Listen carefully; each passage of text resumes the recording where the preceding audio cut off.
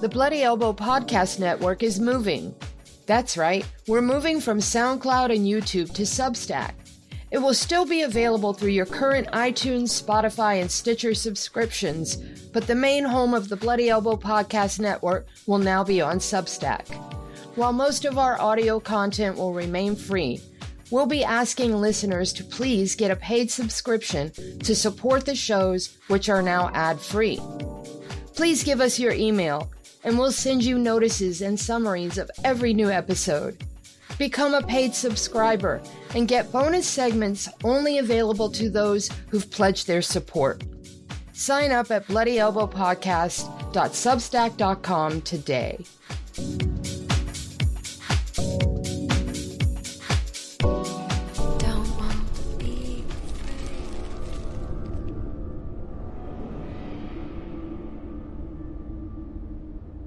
Bloody Elbow presents the MMA Vivisection, the show that gives you a comprehensive breakdown and expert analysis of all the fights happening on this weekend's UFC card.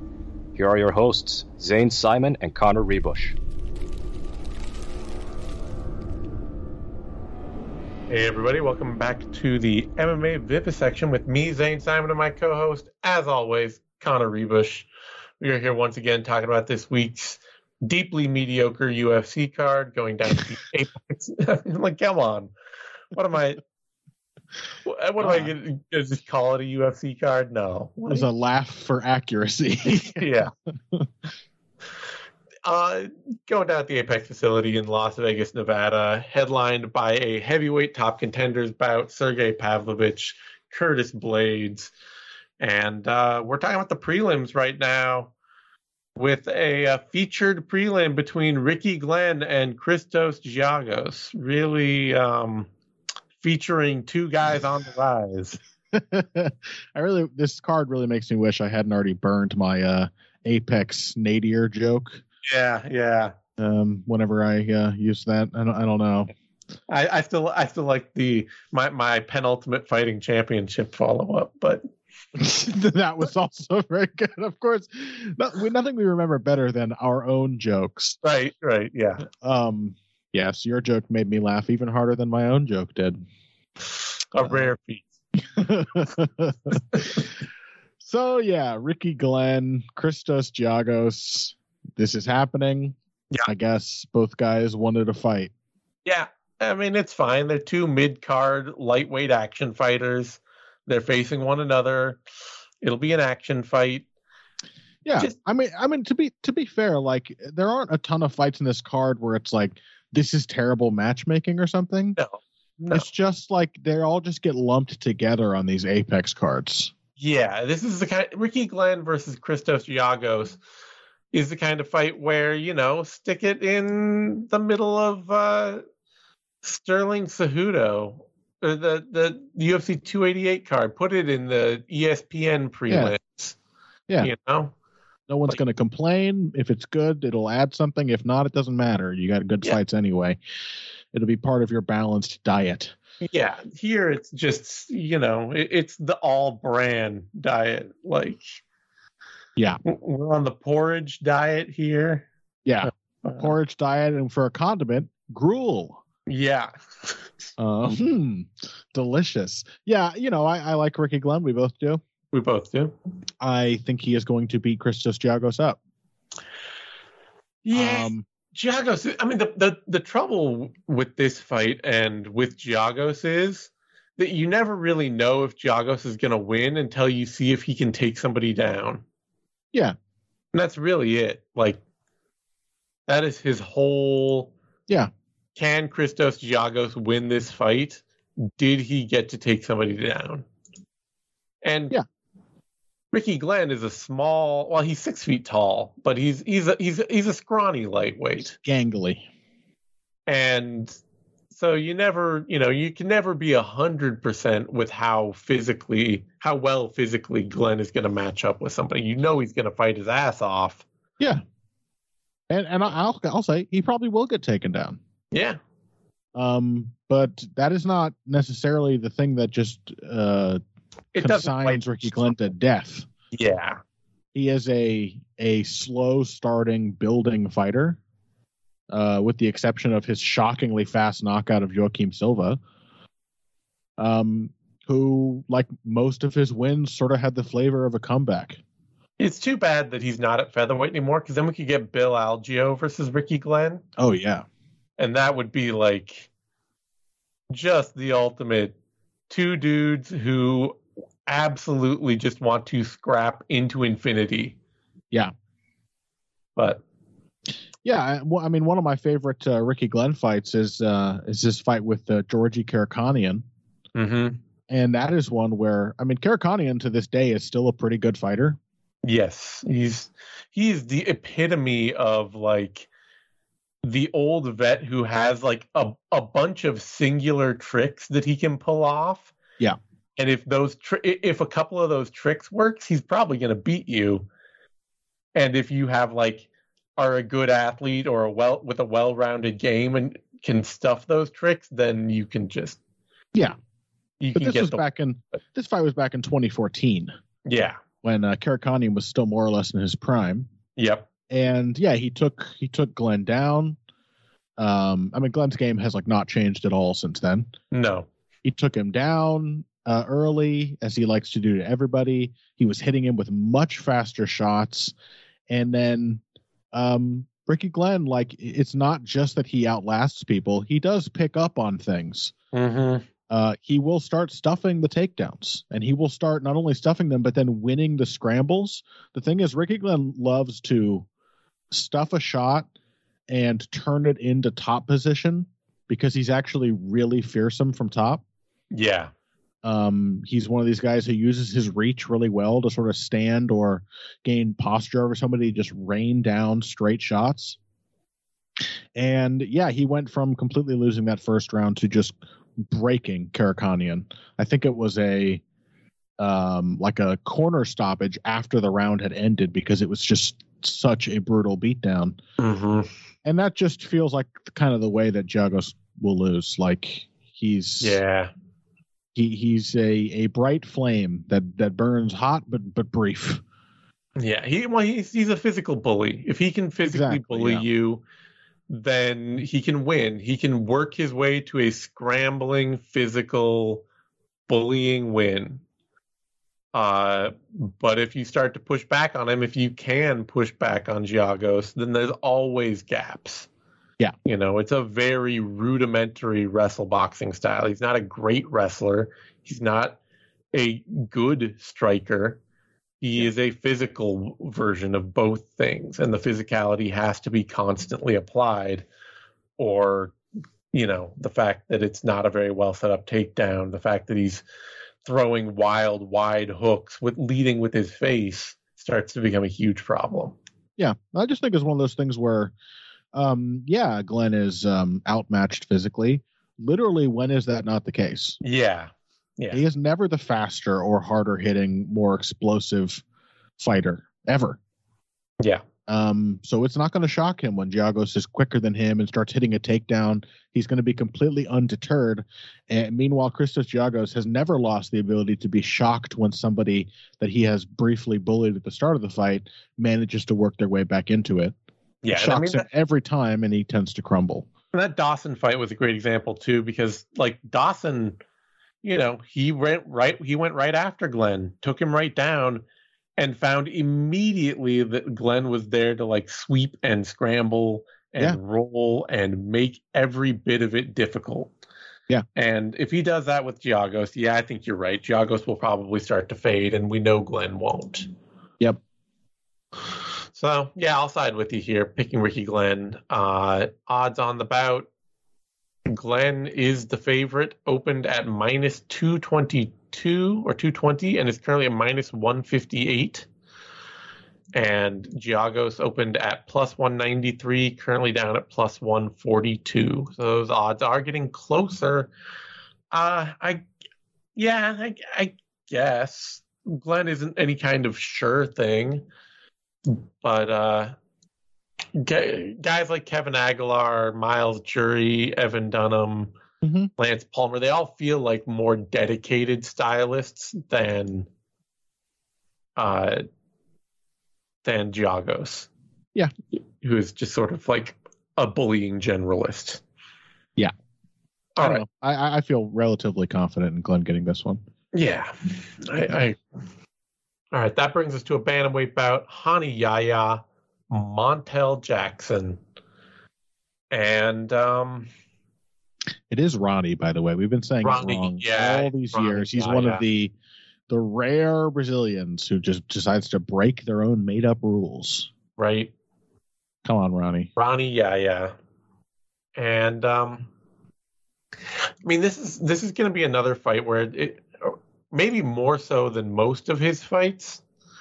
This will be a fight for Jackson where it you know, his own willingness to push the pace will probably play a big part in the fight. Mm-hmm. Because Ronnie Yahya is the kind of fighter where, like, you know, he's not that athletic.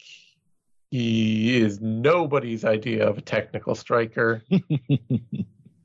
He's not the best wrestler ever. He's 4 feet tall. He's 4 feet tall. But if you give him an inch, he'll take a mile. Yeah.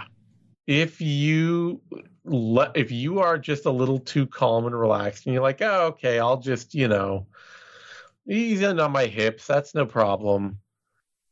Then suddenly you will find yourself like getting just dragged slowly 1 centimeter at a time to the canvas via rear waist body lock.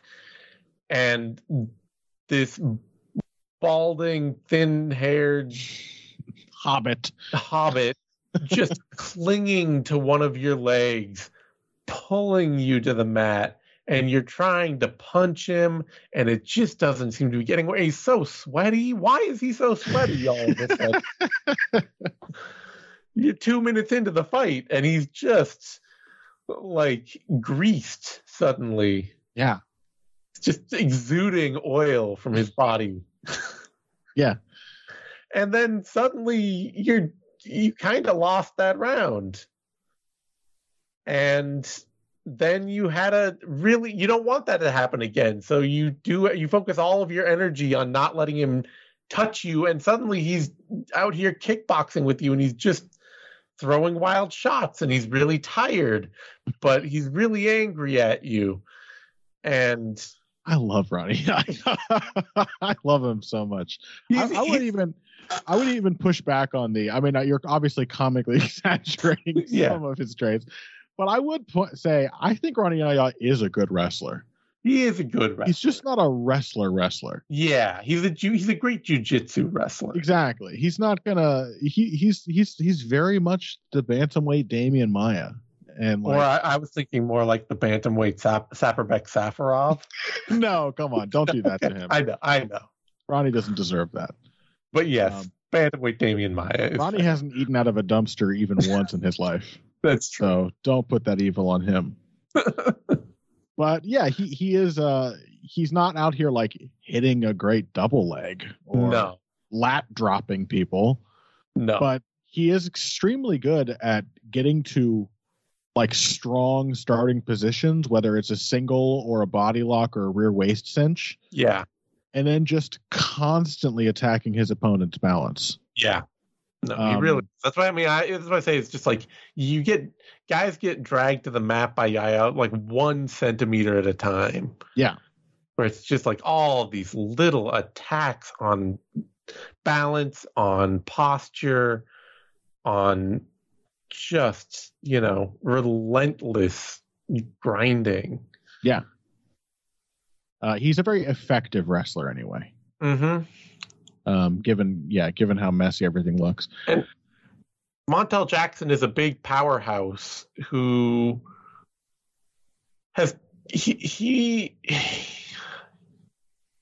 I mean, it's really frustrating watching his fight with Julio Arce. Yeah.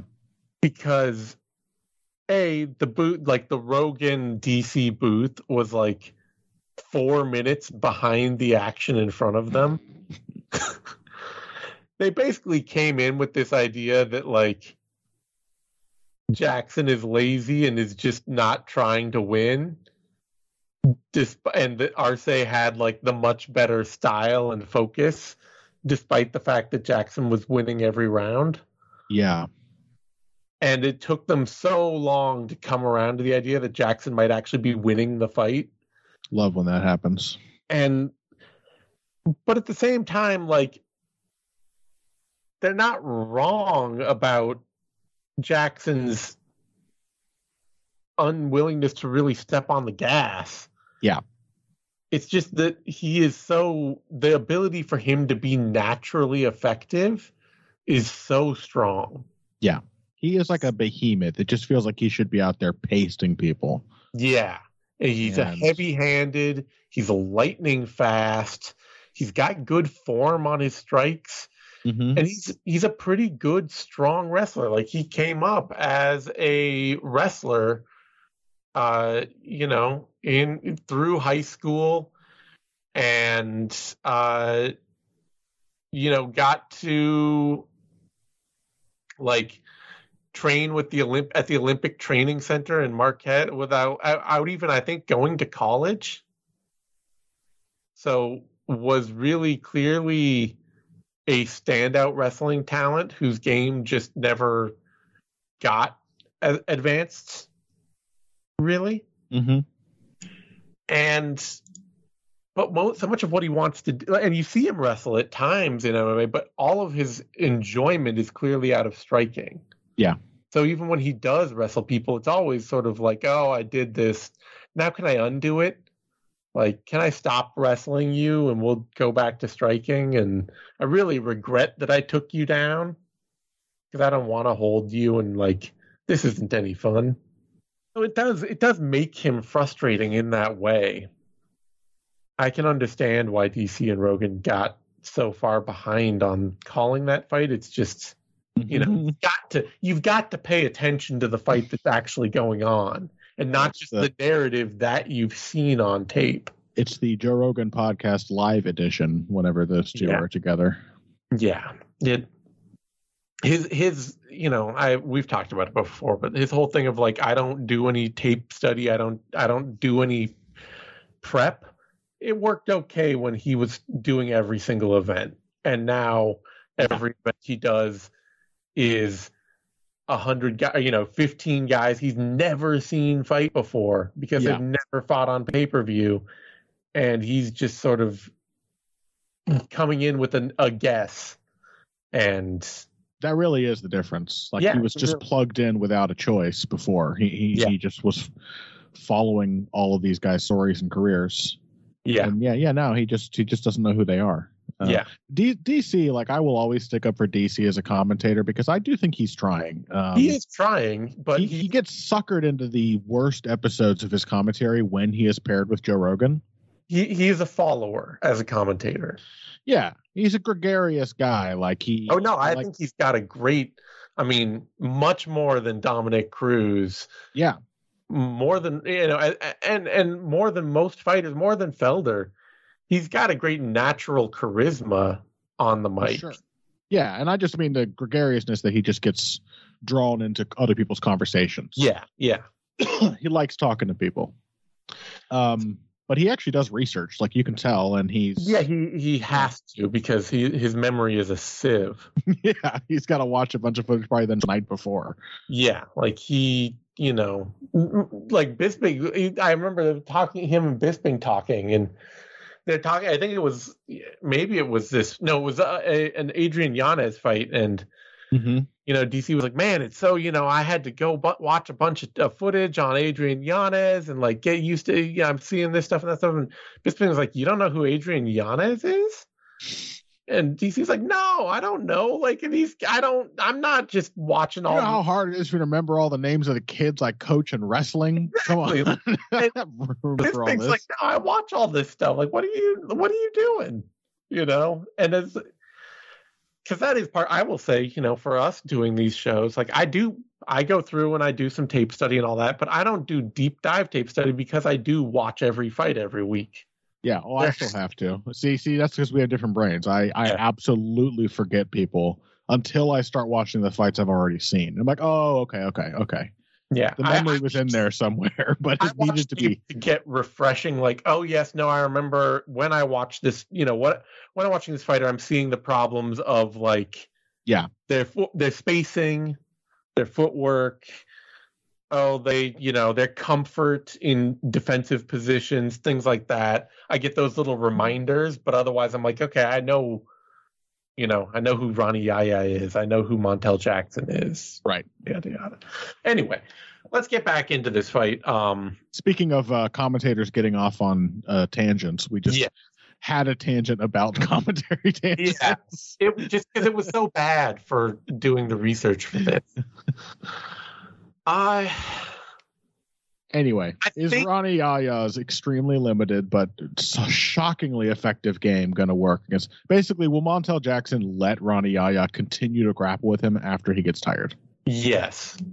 And I am going to pick Jackson to win because I think he's one of those fighters who is just improving despite himself. Yeah. I think it's just the more time he spends in the cage, the better he gets, and it's just a natural side effect of being pretty competent and being a very good athlete. Mm-hmm. But Yaya is a real test here because Jackson does tend to just kind of, he wants to have a style of fight that makes his fights more competitive than they need to be. Yeah. He wants to be out in like middle distance trading. Like he kind of like he's kind of doing the Brad Tavares thing as a much better athlete. Yeah, no kidding. It's just like, why did you just take this round off? Why are you just beat this person's ass? Why don't you just keep doing that? So this will provide an interesting test of that because Hani Yaya, like I say, you give him an inch, he'll take a mile. You leave the door open and he will come into your house and steal all of your stuff. Uh-huh. Yeah, guys like Montel Jackson is another, is like the opposite side of the coin of my fondness for fighters like, say, Rafa Garcia last weekend. Yeah. Who's like nobody's idea of a great physical specimen and is not obviously talented. And he put in a performance that was workmanlike in the best possible way. Yeah. Because of that, I think. Like, it is a direct response to, like, if you're Rafa Garcia, you don't get bored of winning the fight. Yeah. Montel Jackson's like, all right, that worked. Like, guys like Rafa Garcia, if something works, they keep doing it. Yeah. Montel Jackson's much more, oh, that worked. I should do something else. Like, that was easy. Why do I want to do the easy thing? Right. He is setting the bar for himself, like, at will. And so he's kind of, it's just he just gets very loosey-goosey and aimless. Mm-hmm. I am also inclined to pick him. I mean, I just think he's probably too innately good and big for Ronnie Yaya. Yeah. Like, that's the thing is that with Hani Yaya too, he if you give him an inch, he'll take a mile. But if you can just like kind of body him a little bit, you can also just destroy Hani Yaya's whole game. Yeah. Yeah, and he is self-destructive as a fighter. He has to put a ton of energy into out grappling these people, and getting them down in the first place, and then even more energy in his incredibly inefficient striking. Yeah. He's 38 years old. He's on a 2-fight win streak, and the last win was a good one, Kyung Ho Kong, but it was a win he would not have gotten had Kyung Ho Kong just decided to shut him out of the fight. Yeah, Kyung Ho Kong is another one of those dudes where you're just like, man, just please, for the love of God, do the smart thing you did 2 minutes ago 5 more times. I don't even remember what was all I remember is he made an obviously critical error. He just like insisted on continuing to wrestle and grapple with an obviously exhausted Ronnie Yaya. Yeah, it was something like Yaya going for a single and Kong just trying to like hit a switch or something and like roll through it. Try to like leg lock him or drop for a guillotine or something. Yeah. The nuance invited him. Yeah, and it's like, what? Why? Just literally don't do that. Yeah, I mean, it was awesome. He just wanted to have a fun fight, Yeah. I love Kyung Ho Kong too for that reason. But yeah.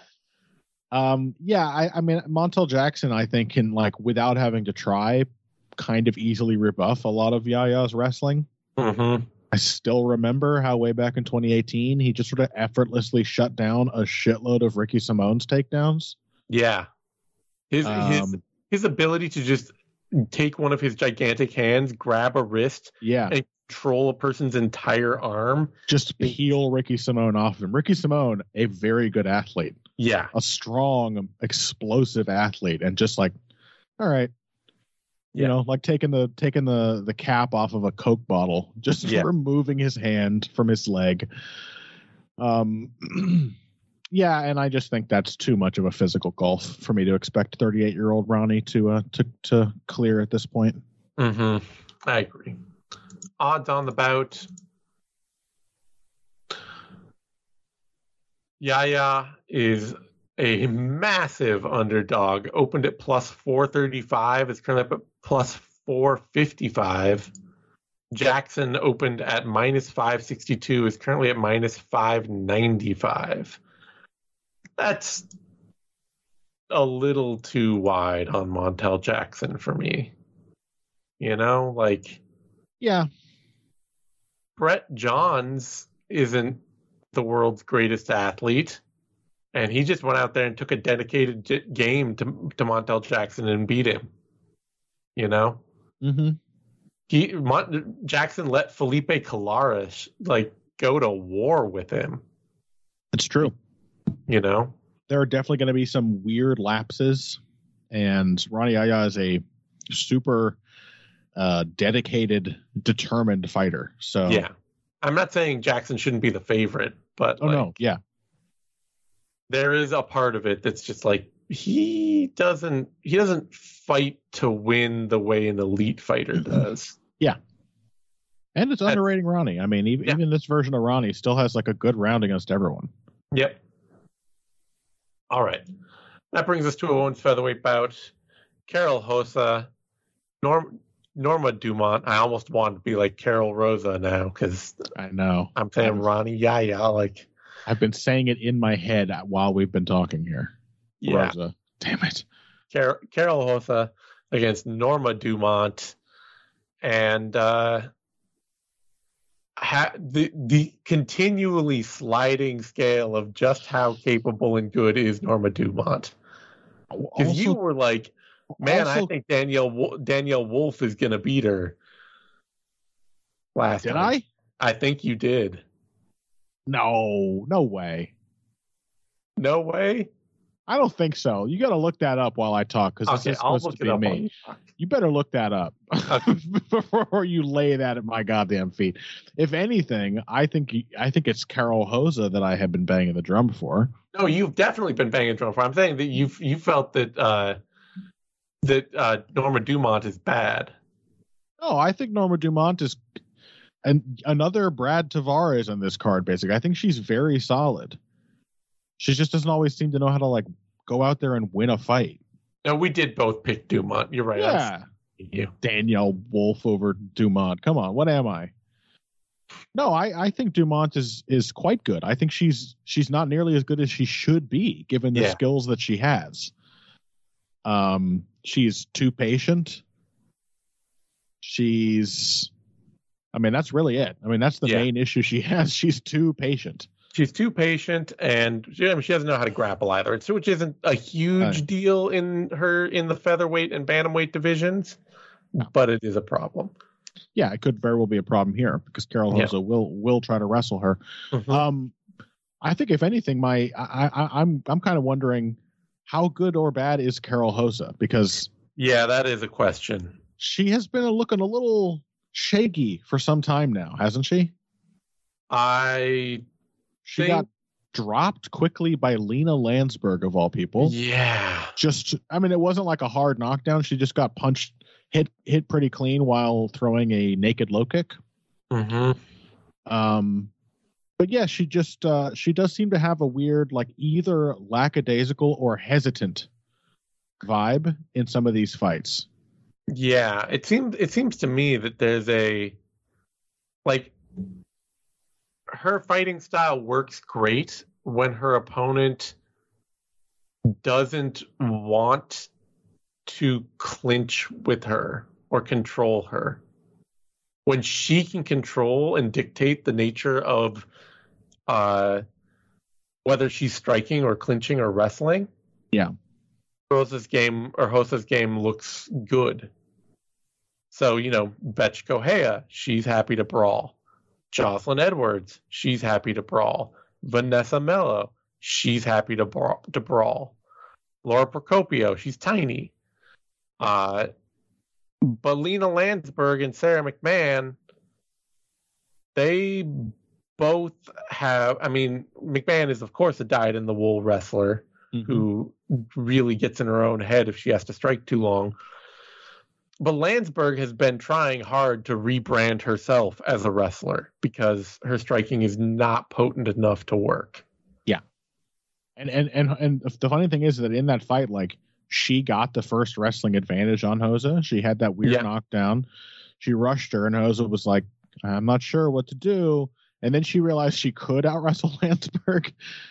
And then she kind of crushed her. The moment round 2 came out, she was like, oh, this woman's going to wrestle me. I'm just going to take her down first. Yeah. But then Landsberg also was able to just hold her up against the fence in the last round. Yeah. And so I think people who want to just physically press Hosa, they make her have to make uncomfortable decisions. They make her have to figure out what she wants to do immediately in response instead of getting to figure out what she wants to do on the front foot when she's, just getting to strike with somebody. And then she can be like, oh, yeah, well, I'm going to throw a jab here, or no, I'm going to shoot a double leg, or I'm going to clinch and throw a knee, and this is all happening on my terms because you just want to stand in front of me and brawl. And I think that probably makes this Dumont fight a pretty good one for Hosa, frankly. I think so, too. I do think it has the potential we might see some interesting clashes here because Dumont, for all of her overpatience, it is because she is a pretty solid counterpuncher. Yeah. And Hosa will get on an offensive roll with her striking and put a ton of output out there. She'll walk onto stuff. And she will walk onto things, yeah. And fortunately for her, it mostly comes off the jab, but not always. She will throw naked low kicks. She will throw combinations that are too long. She will take ugly shots. Yeah. But she is going to get a ton of time to work and very little pressure put on her. Yeah. And I think you're right. Those do feel like the matchups that Hosa tends to flourish in. And then she's a perfectly willing wrestler in her own right. Yeah, and that's the big mistake or problem for Dumont is that if she's put on her back, she really struggles. Anytime Dumont gets a read on the counterpunching, Hosa, it seems like she can probably just grab a single and run her to the ground. Yeah. Hosa opened at minus 142 and is currently at minus 103. Dumont opened at plus 128 and just plummeted in the past couple of days from plus 128 to minus 114. So Dumont is now the very slight favorite in a fight that is mostly just being seen as dead even. And I don't think that makes any sense, frankly. Dumont has basically beat she had two non-fights that she won against Felicia Spencer and Aspen Ladd, where both women just opted to not really fight her at all in long-range kickboxing contests. Yeah. And then otherwise she beat Danielle Wolf and Ashley Evans Smith, who are two of the worst, most inconsistent talents in the UFC when it comes to Danielle Wolf is she's not good at MMA and never will be, ever. Accuse me of picking her over Norma Dumont.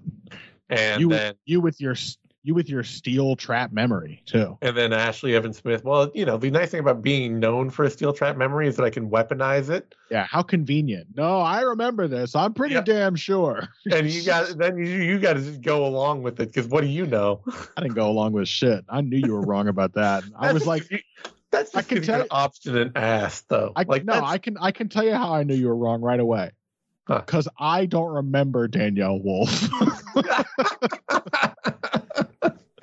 If I'd picked her, I'd remember her. All right. So fair. my bad memory actually saved me there. And then, Ashley Evans Smith, who's just one of the worst tactical decision-making fighters in the UFC. So, yeah. And, you know, otherwise, Macy Chasen went out there and refused to have Dumont's fight and won. Yeah. And also, I mean, Megan Anderson knocked her out. Yeah. It's really just like two fighters who are not particularly clean, but like are aggressive and know how they want to beat their opponent. Dumont just gives too much. She allows too much leash. Yep. Like being patient is great for a counterpuncher, but you also have to know how to seize little bits of initiative. Mm-hmm. And that is something that she does not do. She just waits. And that is not good counterpunching. All right.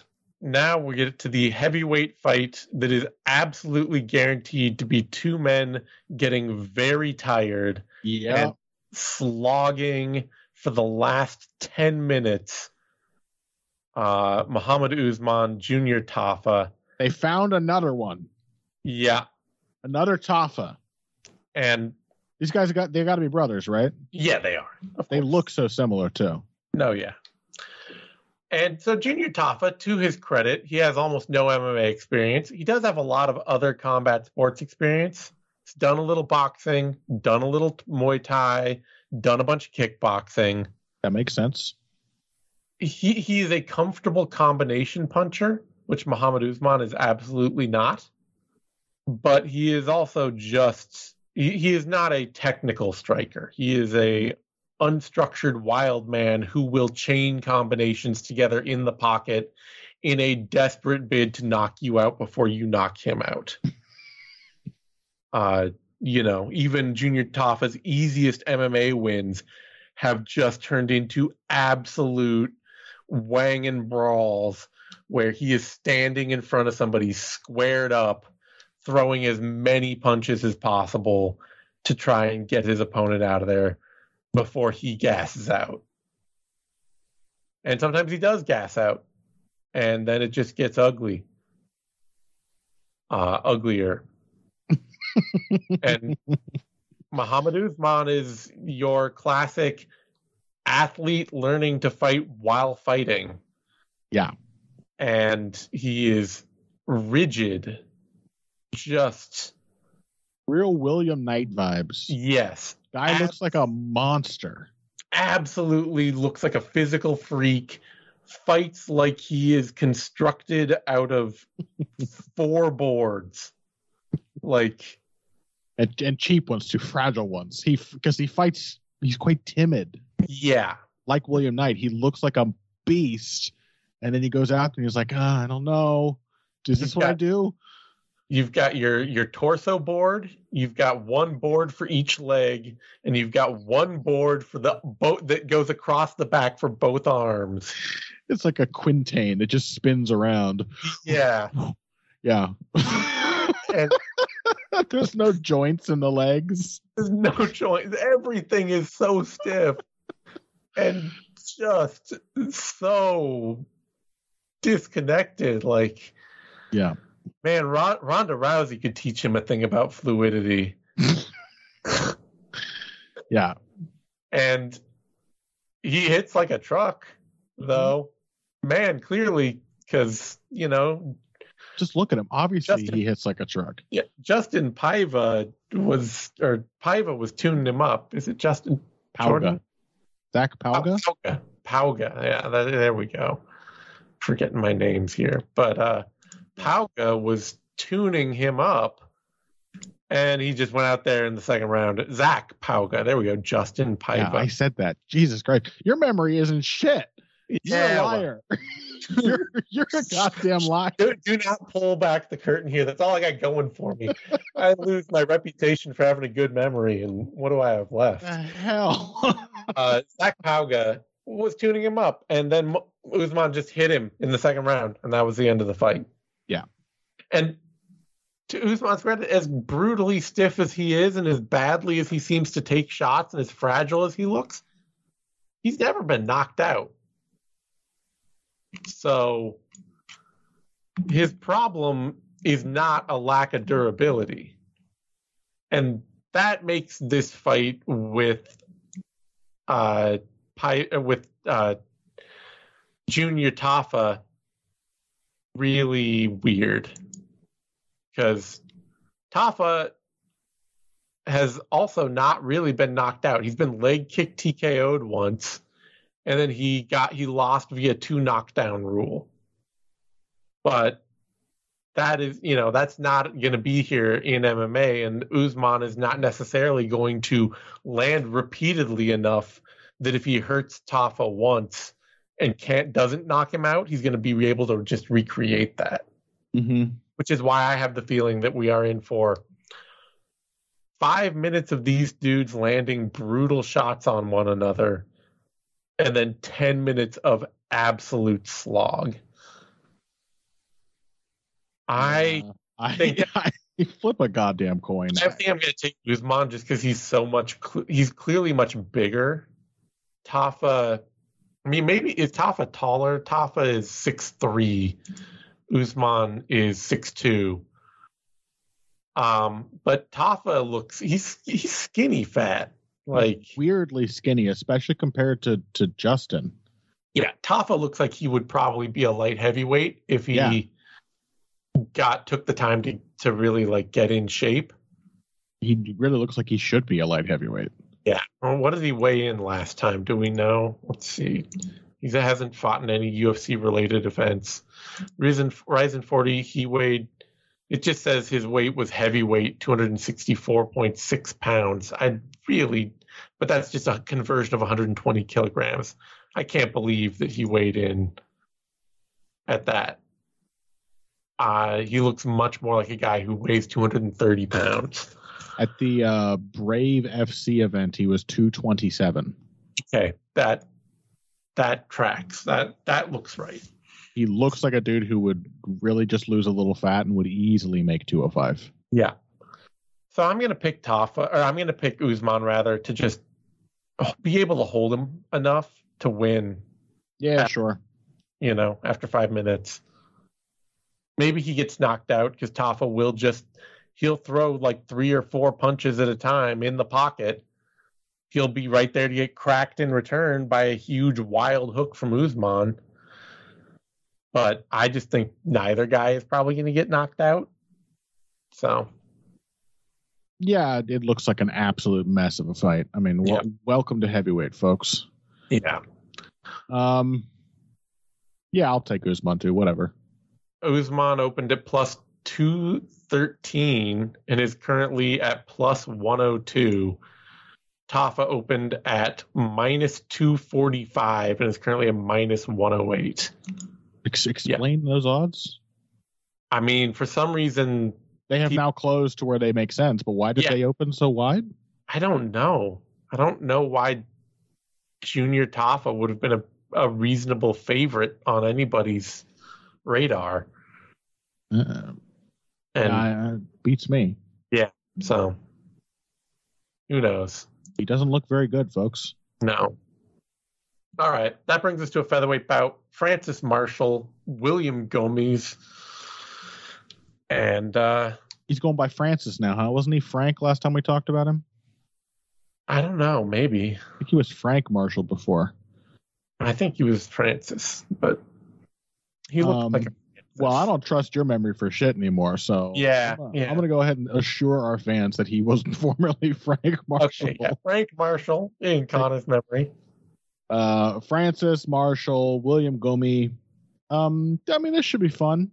It's featherweights, can't be that bad. Marshall is I recall last time we talked about him, I sort of liked the look of him offensively. Yeah, Marshall, he's a complete wild man who is basically, he's clearly been trained up to pay no attention to your opponent. You go out there and you put it on people. Yeah, I mean, he's not just a formless wild. He's wild in that he's super aggressive. He wants to put hands on people, but he does, he leads with his jab almost every combination. He doubles his jab. Yep. He's got decent shot selection in general. Yeah. And he can do a couple little tricks with his timing. He'll throw some feints in there. He'll put some throwaway punches in there in the midst of his combinations. Yeah. Very offensively minded, but he doesn't mind getting hit in return. Not at all. Like, he has really taken that to heart, the idea of, like, just don't pay attention to your opponent. He gives no mind at all to getting hit in the face. Yeah, so he's got the courage necessary to put the hands on his opponent. Yep. And he seems to hit really hard. Yep. So he's a pretty solid little featherweight prospect with a lot of room to grow. Yep. But at the moment, an effective puncher. Yeah, I mean, you gotta love fighters. A young fighter, the hardest thing to train into somebody is aggression and confidence. Mm-hmm. So, dude has tons of both. From there, it's just, can he learn technique over time? Yeah, and then in comparison, William Gomi is a super weird fighter. Yes, who still has, by the way, one of my favorite Tapology photos. Have you seen this? I have seen it in the past, but I don't remember them. It's very understated. It's just swag. Yeah, it really is. It's a very it looks like an R&B album cover. Mm-hmm, mm-hmm. That is like an Al Green face. It really yeah, and but Gomi is a very strange fighter compared. Marshall's like what you expect out of your sort of run of the mill, somewhat promising young MMA prospect. Yeah. Gomi is like a weird Muay Thai guy. He is I would say he's a select-a-strike fighter. Yeah. Maybe in sort of the same way that, like, Randy Brown can be sometimes. Yeah. Not as crazy, but Demolador, like Michel Pereira. Yeah, or like the heavyweight version of that is like Dontel Mays. Yeah. Where you just, he'll pull out something random and cool, and it's like really fast and powerful, and it's not connected to anything. It doesn't. There's no fluidity to it. There's no real ability to chain it to anything else. Yeah. But those single strikes are really cool. And it works because he's very relaxed. Yeah. And he's an accurate striker. So he'll do these weird like soft cross punches where he just sort of steps out and then sees the punch coming back at him, and he just completely abandons his stance so he can look really smooth while getting out of the way. He loves to do the Muay Thai pull defense to like high kicks and just sort of lean casually back. He's very, I think, enamored of his own slickness. Yes. At some point, there will be a rude awakening. I think it might be this fight. It could be this fight. I will say that Gomi's one saving grace, and why I think he hasn't paid for these sort of this cocky, like lackadaisical defense already, is that he's a pretty strong clinch fighter. Yeah. He actually has a Muay Thai clinch. So he will be he does a really good job of fighting grips, whether it's wrist control or collar ties, overhooks, controlling his opponent's arms and leveraging them to create openings for his knees.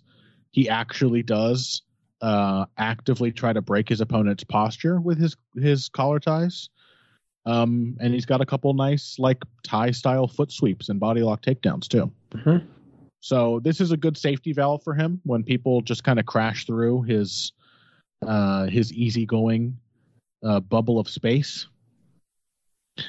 But it does really feel like Frank Marshall's so single-minded that he is going to just find every single opportunity to punch through that bubble. Yeah.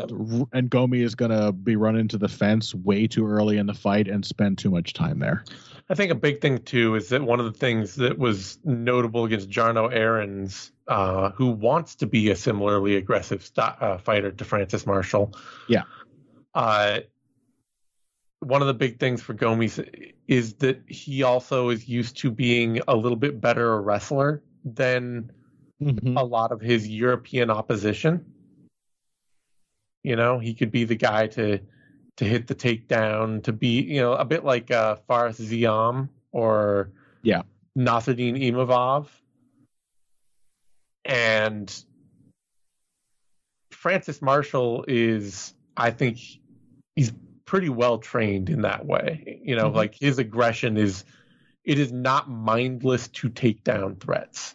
No. It is very much I know how to get my hips back quick. I will hit my own takedowns. I will be an aggressive scrambler, and I will do all things aggressively. Yeah, that's the only reason I push back on the wild man label, because like he is wild, but he is relatively well schooled within that.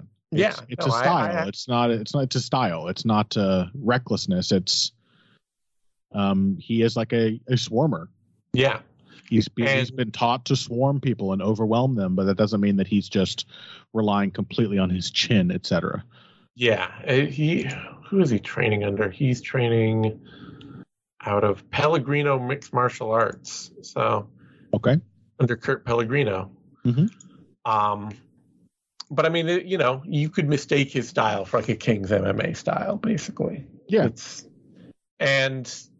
I just think that Gomes isn't going to have the escape valves, and his striking requires escape valves. It requires him to be able to fall back on control skills, and I don't think that Marshall is going to let himself be controlled.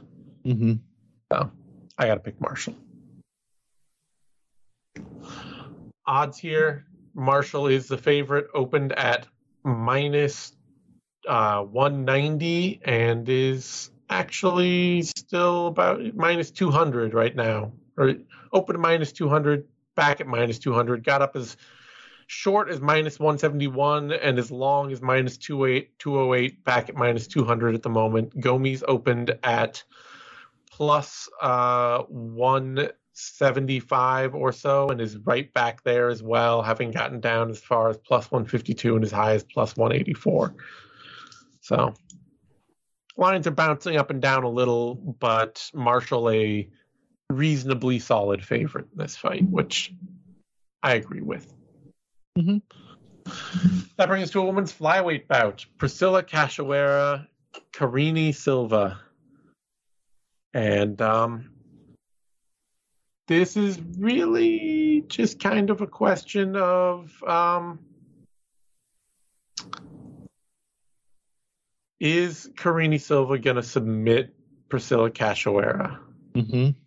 Because her striking it's actually good enough to surprise Cachoeira, I think, for a few moments. She throws a really snapping front kick that could catch her coming in, and she can land a couple overhands.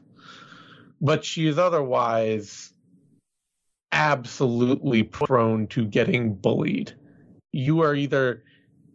She can have a competitive striking battle with you if you are dedicated to standing at range and watching her.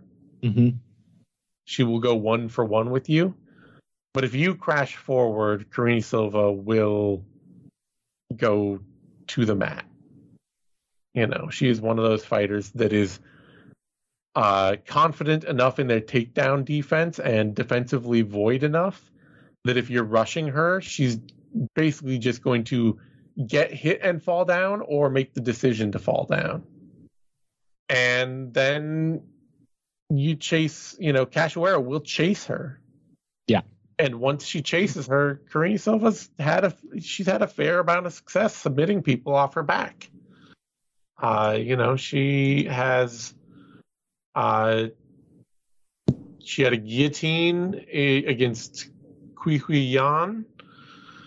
Chihui Yan, and an arm bar and a heel hook and a triangle choke and another arm bar in the past.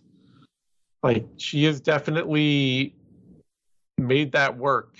She's also she's also been arm barred and submitted herself, which I doubt Cachoeira is going to do. No. She's interestingly never been knocked out. Not that, women's flyweight is known for knockout power. She's gotten a few knockouts herself, but mostly against terrible opposition. And mostly, I assume, a tried of TKOs on the ground. She had a head kick at one point early in a fight against Cynthia Nunes, who never fought again. Okay. But yeah. Otherwise, probably a tried of TKOs. Yeah, I see some TKO punches, TKO elbows. Yeah. These speak to a certain kind of... She did drop Poliana Botelho before submitting her. That was a club and win. That's true. But I wouldn't, if given a swarming brawler, my guess is Karine Silva is going to end up on the mat. It's just a question of, does Cachoeira get herself submitted? Because she's incredibly capable of doing that. She has no mind for her opponent's offense when going to the ground. Yeah. I'll pick Cachoeira. I don't know. I'll pick the person that I trust to land the punch that hurts somebody over the get the Hail Mary sub. But it's 50-50, honestly. Yeah, I mean, I think normally in a matchup like this, I would favor the person with a grappling advantage. I don't think Cachoeira is a very strong grappler. No, she's a terrible grappler. At all. Like, it's not just that she will make mistakes. I just think she doesn't know what to do on the ground. Yeah. And normally I would pick a fighter with Silva's obvious grappling advantages in a dynamic like that. The problem is like a lot of her groundwork is off of her back. Yeah, no, it really is. Like, in the absence of any way to force the fight to the ground, then you have, like, not great, but like solid enough strikers like Ji Yeon Kim out there genuinely struggling with Cachoeira. Like, yeah, who has gotten a lot more disciplined and a lot better at just choosing her spots and shortening up her combos and respecting the shots coming back at her. Yep. And with those is still a dangerously powerful puncher and a big woman. Yeah, unless Karine Silva drops somebody or until she herself gets taken down, she really makes no move to take a fight to the mat. Yeah, that is the concern. Yeah, that's a lot of why I'm picking against her. Because, like, Cachoeira can, like, tune up Jillian Robertson on the feet, but then Jillian Robertson's going to make her grapple. Yeah. I mean, the thing is, it would seem like such an obvious win left on the table for Silva not to try to take Cachoeira down. Like, even if she doesn't do it normally, she's got to, right? Yeah.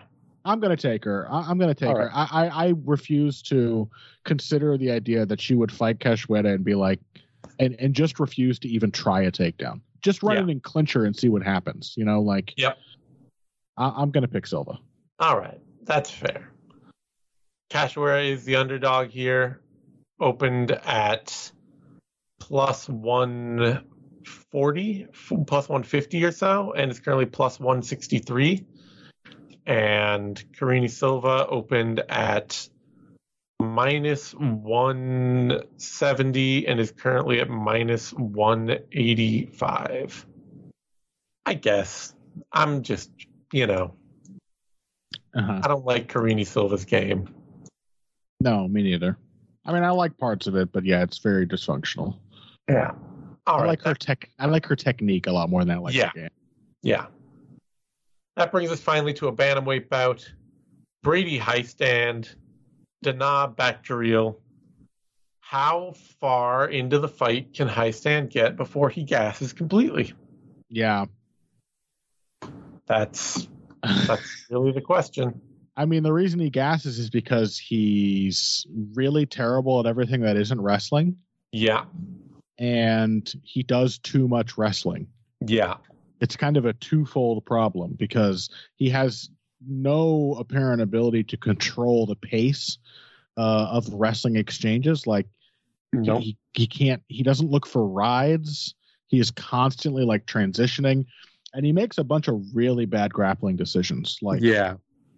He will get to a control position and then immediately try to advance it.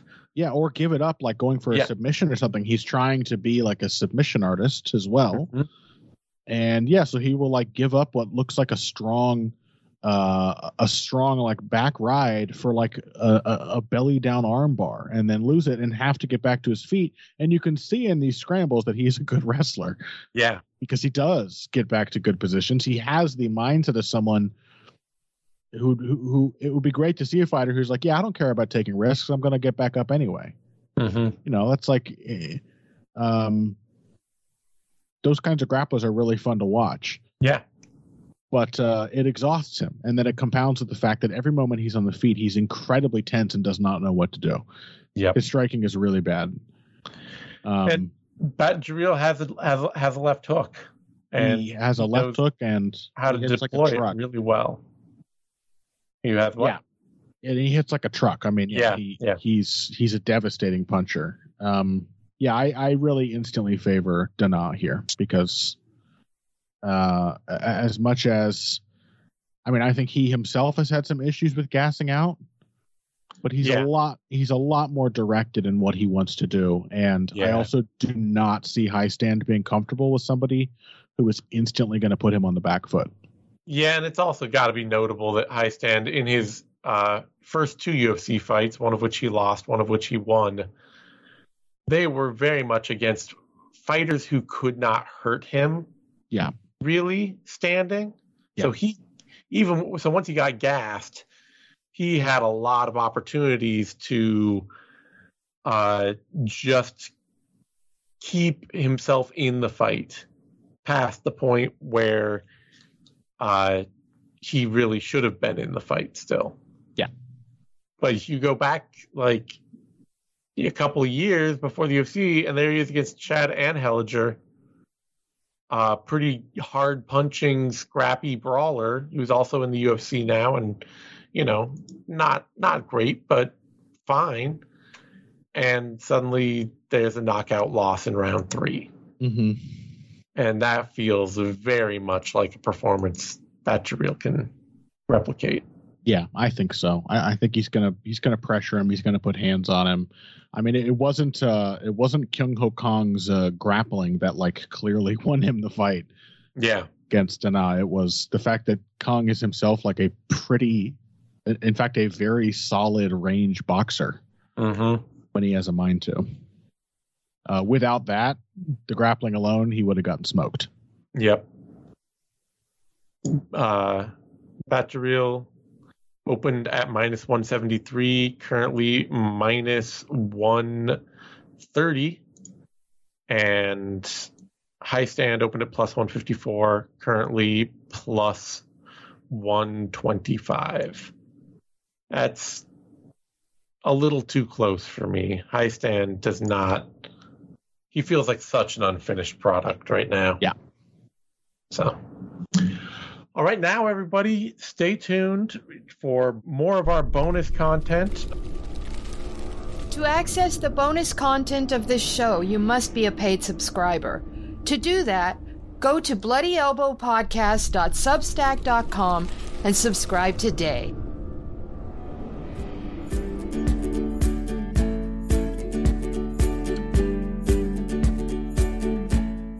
The Bloody Elbow Podcast Network is moving. That's right, we're moving from SoundCloud and YouTube to Substack. It will still be available through your current iTunes, Spotify, and Stitcher subscriptions, but the main home of the Bloody Elbow Podcast Network will now be on Substack.